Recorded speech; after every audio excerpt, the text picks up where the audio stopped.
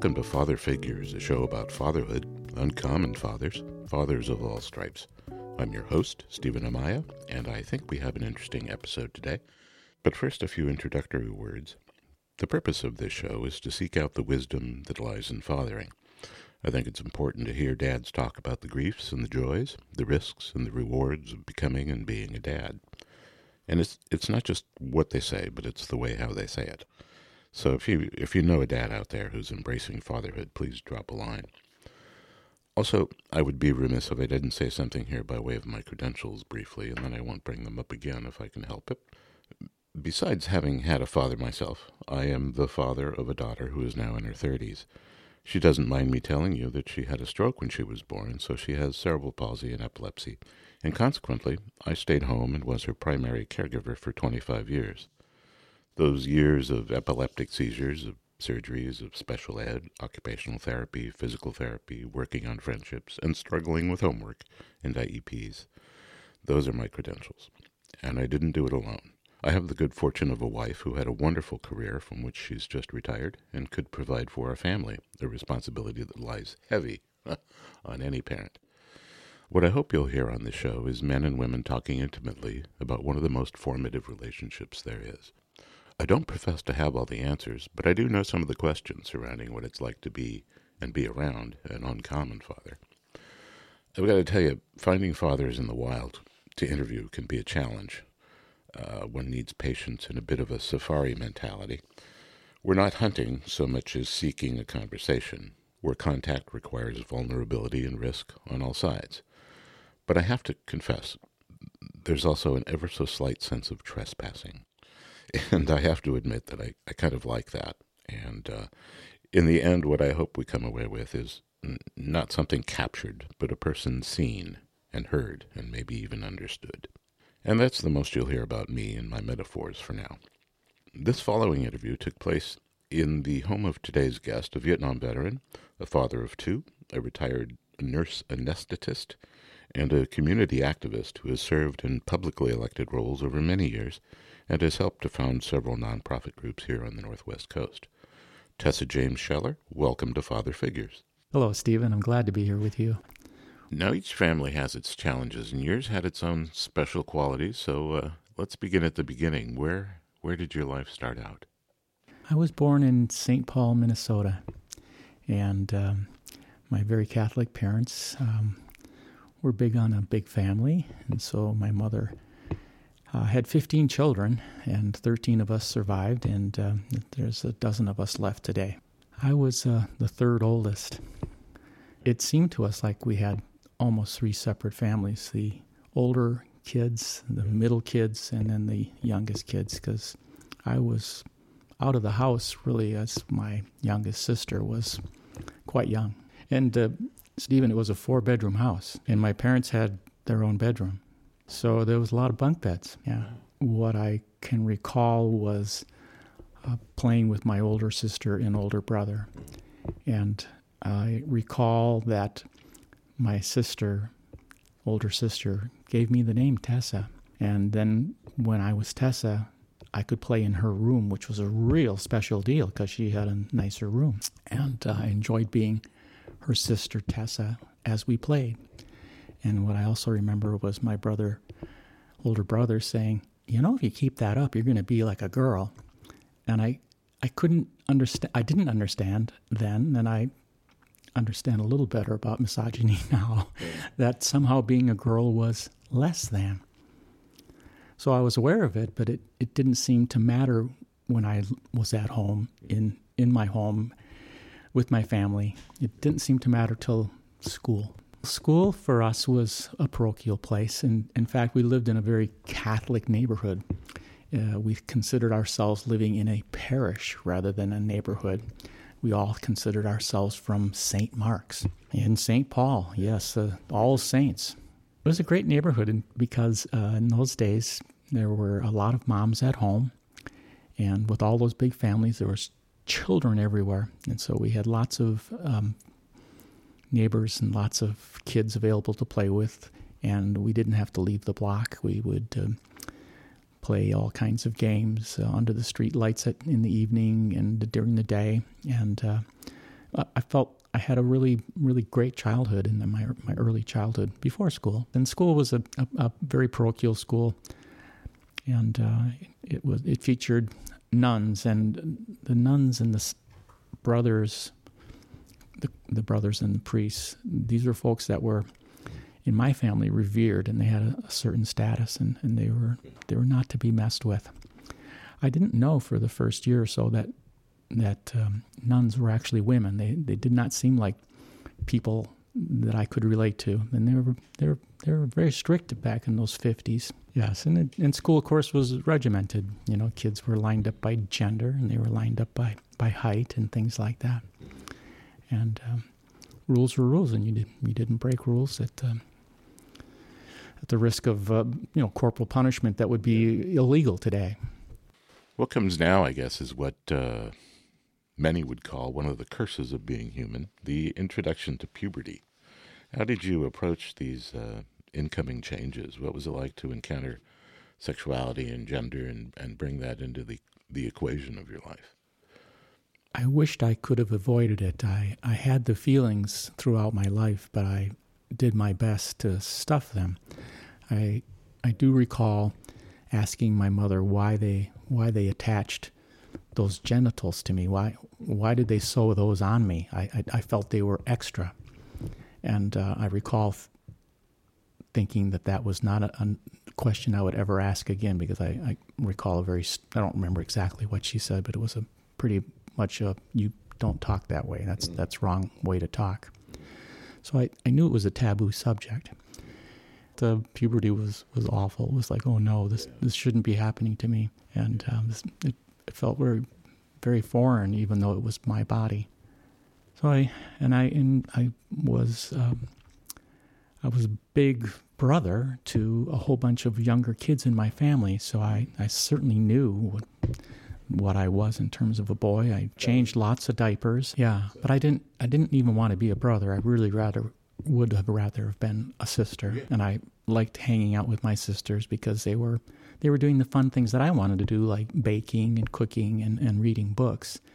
And I really didn't want to be out with the boys because they were like pushing each other down and fighting and playing dumb ball games and things like that. But I remained very quiet about that, and I recognized through puberty that was when I learned the word cynical. I became quite a cynical 13-year-old. Yeah, and I just resigned myself that this is your tough luck, and you just have to deal with it. One of most people's experience in growing up is one of seeing one's father as a role model. How was that for you? He was a man's man, and he played football and liked football and all those male things. And he was, I've used the term AA kind of dad. He was either absent, or if he was present, he was angry. So he was, in my life, he seemed either absent or angry, and he was expected to be the disciplinarian in a very unruly household of 15 people. Tough for him, too, I'm sure. And that seemed understandable in those days. Yeah, that was de rigueur, that. And I also remember him in my earliest part of my life as a fun man. I think before he was overwhelmed by the family he created, he loved to, they drank a lot, but then he'd play the harmonica and he would sing. He had a great voice. He was in a choir. He was in the church choir.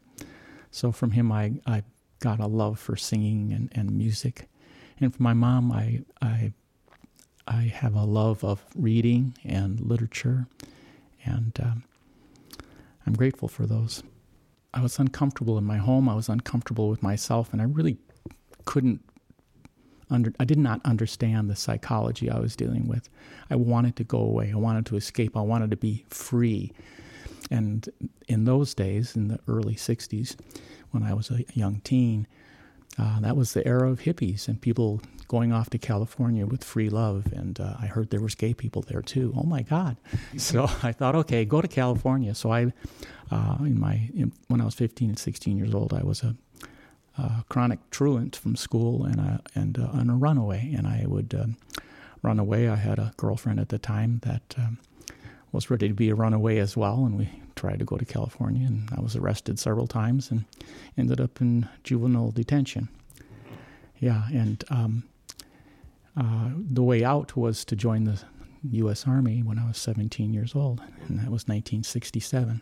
Of course, that was the era of Vietnam, so by 1969 I was in Vietnam as an 18-year-old. And there I knew. I met other soldiers who knew themselves to be gay.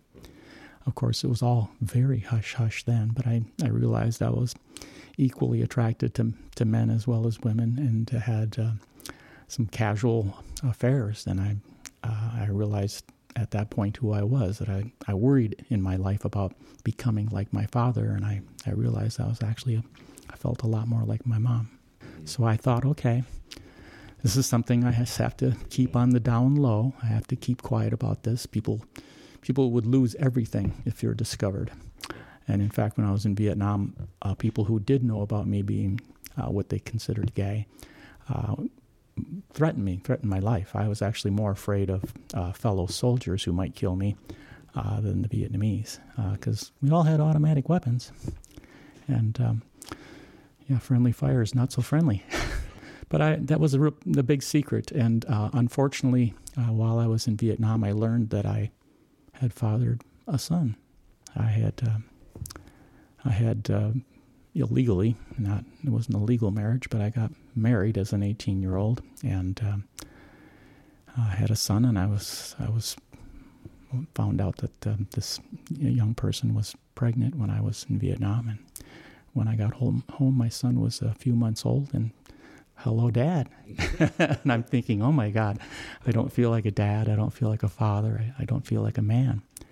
All these things, the great manhood of I got through a war. I must be a man now.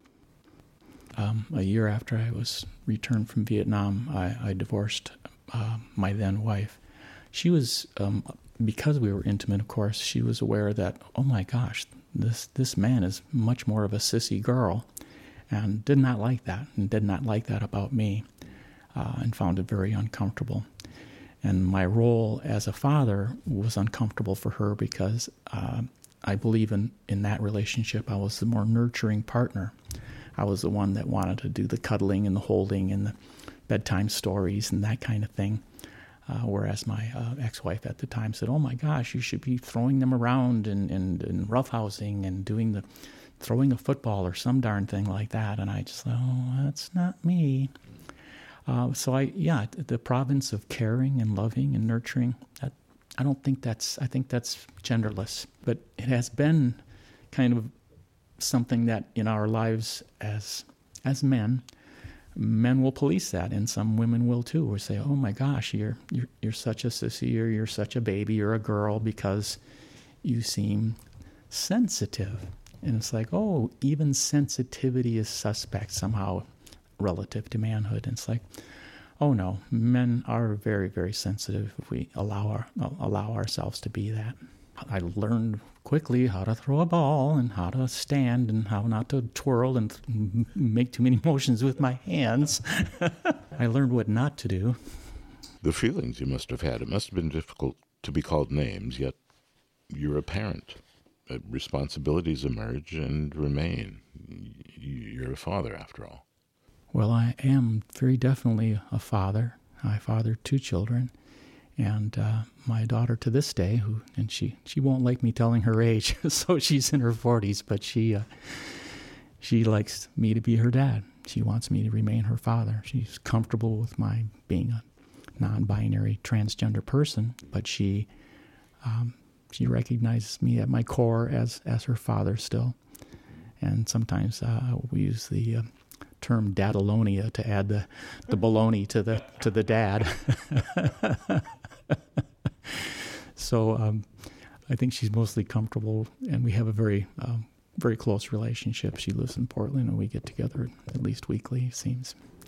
My son, on the other hand, he is 52 years old, and he learned. I told him when he was 13. I thought maybe then at that age he would be able to handle it to some degree, but I didn't want to lie to my kids ever. I told him that I was bisexual at that time. I didn't come all the way out of the closet and say, gosh, not only am I bisexual, but there's this thing called transgender. Well, the truth is the word transgender hadn't even been coined until 1964. But in any case, telling him as a 13-year-old may not have been a good idea. I don't know. His mother did not really like me very much, and that was further ammunition to keep us apart and to drive a wedge. I can't blame her. I think that's partly cultural, like, oh my God, I was married to this gay man, you know. Not too many women wanted to say that.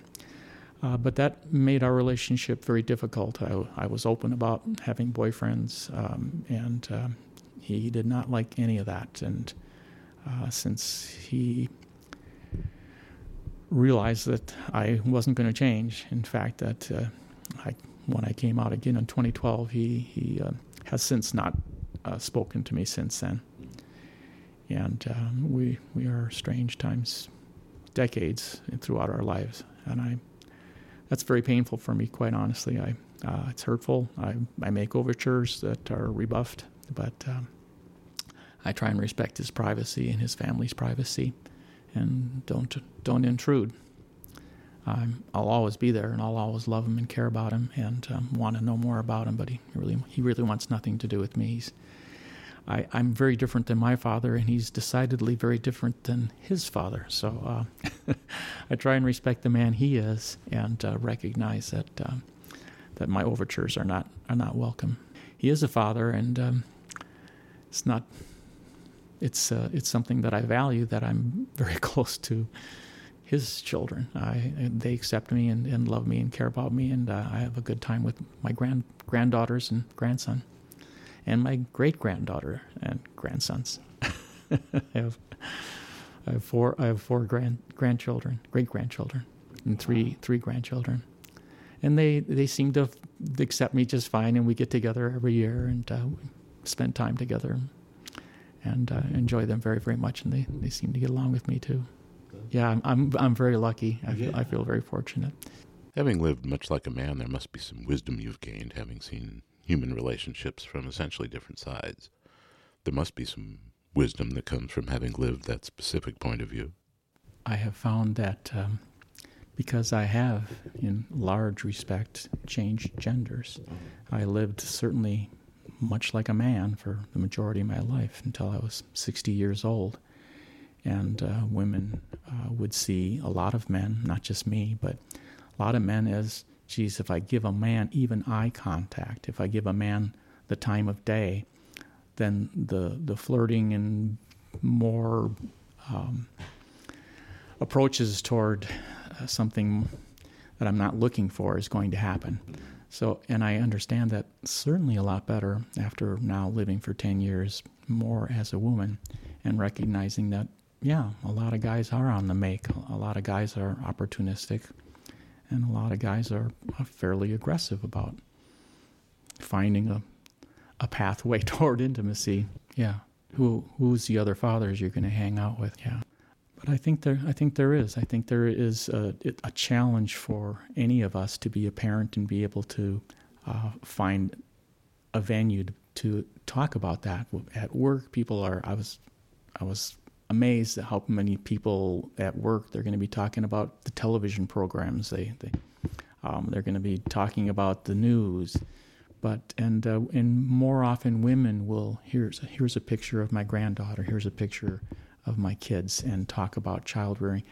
But men would, as a rule, not be sharing that and not be willing to say, look, I'm sensitive and loving and caring toward my children. I think it's better now. I think it's better over the years, and I've met lots of great fathers, and I know quite a number of good fathers around here that maybe don't fit that old style model of I'm just an AA kind of dad, absent or angry.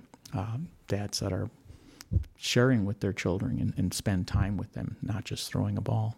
Yeah, and I think part of the courage about that is the real vulnerability to say, yeah, I'm a caring, sensitive, and thoughtful dad, and my kids mean a lot to me, not just as look what I did or look what they did or as achievement markers, but as people I deeply care about and think about. And I think there's a lot more of that now. And the gender spectrum has been a wonderful education for me that way. Having walked in these shoes now for a decade, it is different. People relate to me different. That I'm in a group of women, I'm not a threat. In a group of men, I'm not a threat at all. That people are willing to accept us as just who we are, and that's okay now.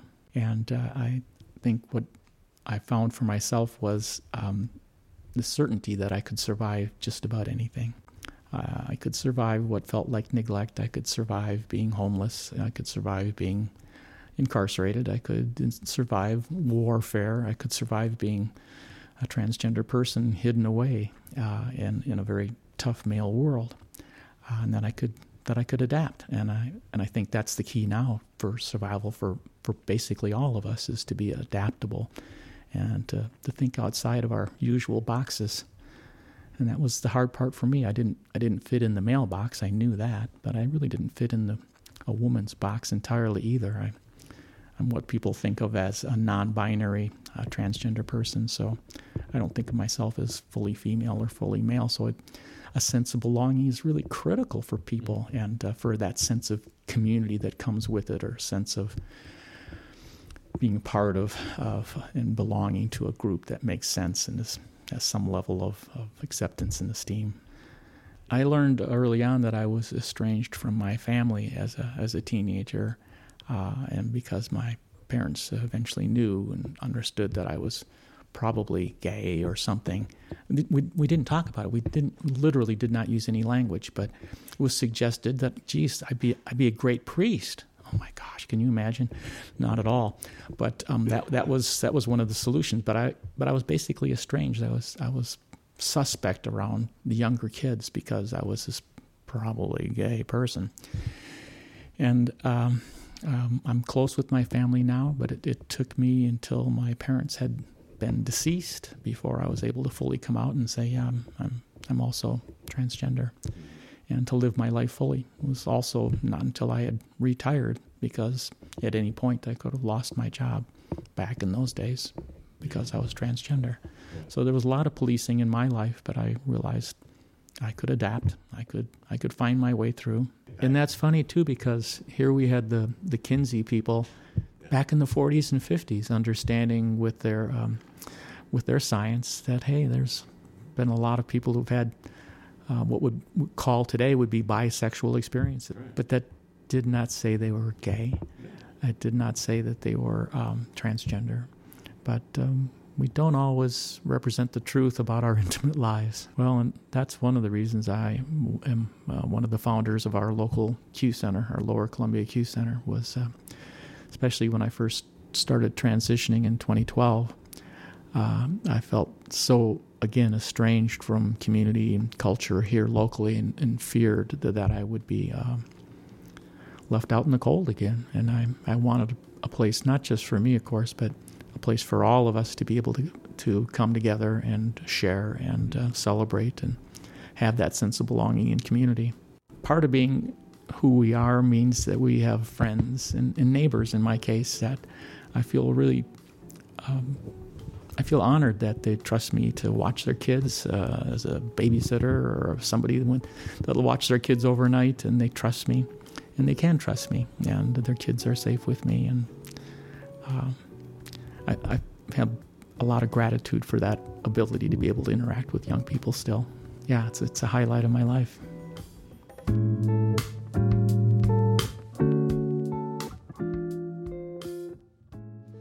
When I first met Tessa, I was curious about what the Venn diagram of woman and father might look like. How could the circle of woman and the circle of father possibly overlap? Well, it doesn't take long to see that being a good father is simply being a good parent. But being a good parent is one of the least simple things to be in the world. What seems important are the genderless qualities of caring, love, and respect. And there are other qualities we associate with fatherhood, like strength and courage, but these too are genderless. Could it be true that any positive quality of fathering is possible delivered from a woman? When I asked her about what she's glad she's learned over the years, she talked about survivability. And I was reminded of a piece from the poet E.E. Cummings, which goes, quote, "To be nobody but yourself in a world which is doing its best, night and day, to make you everybody else, means to fight the hardest battle which any human being can fight, and never stop fighting." End quote. So here we have a struggle between individuality and what seems like belonging. Or is it? Belonging is important because as fathers it can be difficult to find comfort or peace or even know how to do things right if we don't know or can't figure out where we really belong. We can get a sense of belonging because of the jobs we do, if we're fortunate enough to have one or two, and that can be very satisfying, if we can use that word. But I've known quite a few uncomfortable fathers, and you may have too. The gig is not the guy. What is our responsibility to convey to our sons and daughters? It's common and correct to learn from our fathers, and we do, and what we learn as boys sticks with us. One hopes we learn carefully. Are we talking about virility? Popeye and his spinach? The macho man is not very far from anger and absence, the AA father we heard Tessa talk about. What fathers can easily succumb to is isolation, whether it's a dad who comes home tired and needs a break, or a stay-at-home dad who feels stuck on an island. We just spoke with someone who knows a lot about the sense of belonging and the absence of the sense of belonging. Tessa also talked about that feeling of being part of a larger community that works together, that sense of belonging and respect and understanding that comes with such time well spent. When you fall outside of the norm, outside the mass of the bell curve, you can begin to feel as if you are somehow broken. But there's nothing broken in someone who wants and needs and has the right to express themselves, not only in their actions, but in their being as well. The question we're drawn to is, how could such a person be a model? Well, then we may need to ask, what are the elements that gender imparts? What are the identifiable benefits? What traditions of manhood are we extending in fatherhood? How many of us are proud models ourselves? There's probably value in being honest about that. It's a simple fact that there are people in this ever-changing world who want to be the arbiters of where other people belong, who seem certain of a framework of how things should be. It's natural to seek order in a disorderly world, but sometimes it's not about misunderstanding other people. For some people, it's about disunderstanding them with a pointed and harmful outlook. Some folks seem to live for conflict. What are the responsibilities of a community when such arbiters arise? That's a whole other episode. Putting this episode together took me through some new levels of understanding, opening a few new doors for me, and I hope it did the same for you too, or at least left them ajar enough to look in and see if there's something from which to learn. That, and all the things I just said, are what the show is all about. The stories, the griefs, the joys, the risks, and the rewards. And next time, now that all that exposition is out of the way, there'll be less of me as well.